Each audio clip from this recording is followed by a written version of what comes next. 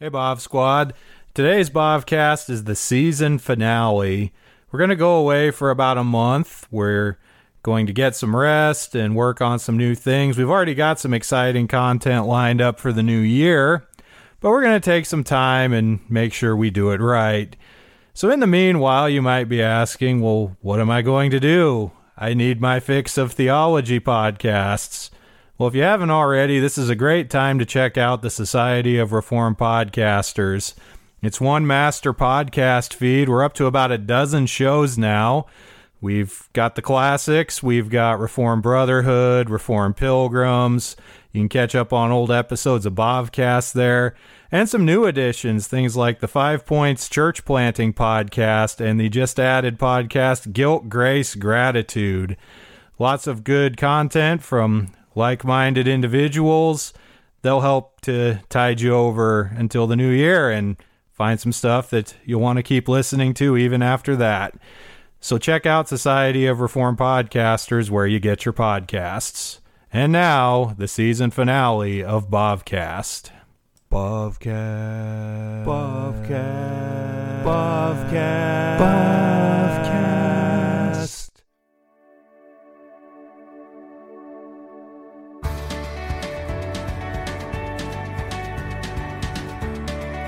This is the Bobcast, a podcast exploring Reformed theology through the works of Herman Bavinck. Hey there, Bob Squad. We're glad to be back with you again this week. I'm Caleb Castro. And I'm Andrew Smith. And as you know, you are most likely listening to the Bobcast. So we're already on episode 35. Just last week, I looked in on the Apple Podcasts app, and I looked at what is being recommended along with our channel, and I was really happy that we no longer are associated with Joel Osteen and like Steve Furtick and Hillsong podcasts. I suppose then the next question that follows is, what are we associated with now? Well, I'm glad you asked. We are associated with everyone in the Society of Reformed Podcasters. Well, that's helpful. It is. I don't know if it's a good thing or a bad thing, but yeah, I know Distilling Theology is right there. Cool. The Society of Reformed Podcasters continues to expand. Just today, on the day we're recording this, not the day it airs, because that's not how podcasts work, we added the Guilt, Grace, Gratitude podcast. Oh, what is that about, Andrew? Well, I would imagine that is about guilt, grace, and gratitude. I don't get it. Well, you should get it because we talk about it all the time. It's the structure of the Heidelberg Catechism. It's the gospel. That's a big deal. You're fired. Go home. Replace me with a talking monkey. Wait, they have those? No. Oh. Wow. No, they're being genetically engineered as we speak. Don't get my hopes up like that. Now I know what to get you for Christmas. Well, since this is our season finale, our last episode of 2020, so we don't leave any loose ends out there, we're going to wrap up today chapter 6 of The Wonderful Works of God, continuing our discussion about the law. Let's dive into that. So having looked at all of this, we come to the question, and Bavinck raises this at the top of page 73. What is the purpose for the law? Here's what Bavinck says about that. He says, the Lord defines this purpose himself when at the conclusion of the covenant at Sinai, he has Moses tell the people of Israel that if they hear his voice and keep his covenant, they among all peoples will be his own, a kingdom of priests and a holy nation. To be the nation chosen by God from all the peoples of the earth, Israel must establish itself in the way of the covenant. For Israel, now this is important, for Israel was not chosen for its merits or desert, but according to God's sovereign love and his oath to the forefathers. And Israel did not receive this gracious privilege in order to spurn the nations and exalt itself high above them, but rather to be a kingdom of priests who have a priestly task to carry out towards the nations, to bring them the knowledge of the service of God, and only in this way to reign over the nations. This calling Israel can fulfill and will carry out only if it is itself a holy nation. If as a people it consecrates itself entirely to the Lord, hears his voice, and walks in his covenant. So we see here again that Bavinck grounds the law in the promise. They are to walk in this way of the covenant because of God's love for them, because of his oath to their fathers. And because of this, then, they are to follow in his ways. They are to obey him in gratitude. They are to be a light to the nations. They will not do this job throughout the Old Testament particularly well. There are many periods of falling away, of apostasy. We don't see much in the way of light to the nations. We see some isolated incidents. We see, for instance, Ruth the Moabite brought in. We see people from other nations, scattered instances that come in. We see Jonah's preaching at Nineveh. It's kind of an unusual example of something of a revival occurring in a Gentile place. But ultimately, Israel doesn't do a great job of fulfilling this calling that they're given. Because of this, there are prophets that have to be raised up to prosecute this case, to tell the people, you're not doing this. But another thing that happens is, despite all of this, God does preserve a remnant.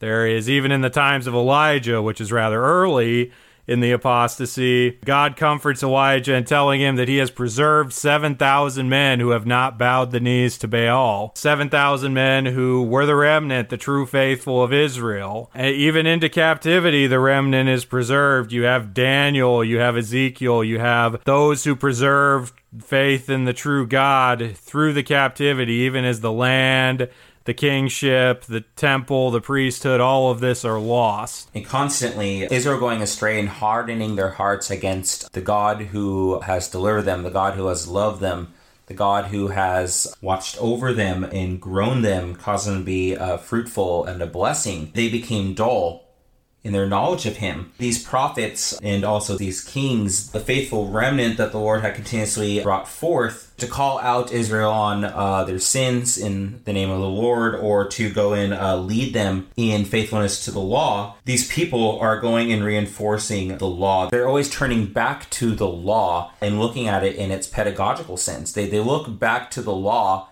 as the way of the Lord that will instruct them in holiness, that will instruct them in wisdom, to once more be blessed and be a blessing. So yeah, even with the close of the Old Testament and the people of God, the restoration community, the remnant, when they return to the land, they are recommitted to the Lord. There's a larger emphasis on the word and preserving it, that ultimately in the intertestamental period, the time between the Old Testament writings and the beginning of the New Testament, you have a number of basically scribes going and putting the Old Testament to written form, to taking a serious eye towards the law and preserving it. But all of this ultimately culminates where it always culminates, in Christ, as we've talked about over and over again for Bavinck, and really, for Christianity. The culmination of all of history, the culmination of all revelation is in Christ. Everything before is looking forward to Christ. And when Christ comes, we see the fulfillment of this. We see the clarification of this. We see what all of this was for and where all of this was taking us. We also see the eschatological significance, the significance of this for, the ultimate future reality for all of us, the new heavens and the new earth, because it's not until the New Jerusalem that the promise meets perfect fulfillment. There's something of fulfillment now in that, Christ has come. He has paid his once-for-all sacrifice on the cross. We receive those blessings. We receive those benefits now. And yet, at the same time, we're longing for our eternal home, where the promise that was given in the garden, that was given to Abraham, even given through Moses, comes to its full and final fruition, in that God will be our God and we will be his people forevermore. And as you just said, we see the aspects of that where the work of Christ has been completed and the nations, people of all nations, not just ethnic Jew, have come to the Lord. As Bavinck said on the last page of 78, the promise that he made to Abraham now comes to all the nations. And Jerusalem, which was below, gives way to the Jerusalem which is above and is the mother of us all. We have the cultural mandate that was given back in the garden, even to Adam, be fruitful and multiply, fill and subdue the earth. The fulfillment that Christ has brought in his life, death, resurrection, and ascension has gone out to all peoples and has gathered them in as one single people in the Lord, this church, even his bride in the new heavens and the new earth. And this is what we talked about all the way back at the beginning of this chapter. This covenant to Abraham, this covenant of Moses, where there is a segregation of a people, the one people, Israel. That's not permanent. That's only for a particular time. I mean, here we are 2,000 years, thousands of miles away in these United States, and, neither of us being Jewish, and the promise is for us. God did all of this with the ultimate goal of reunification of a people for his name from every tribe, tongue, and nation.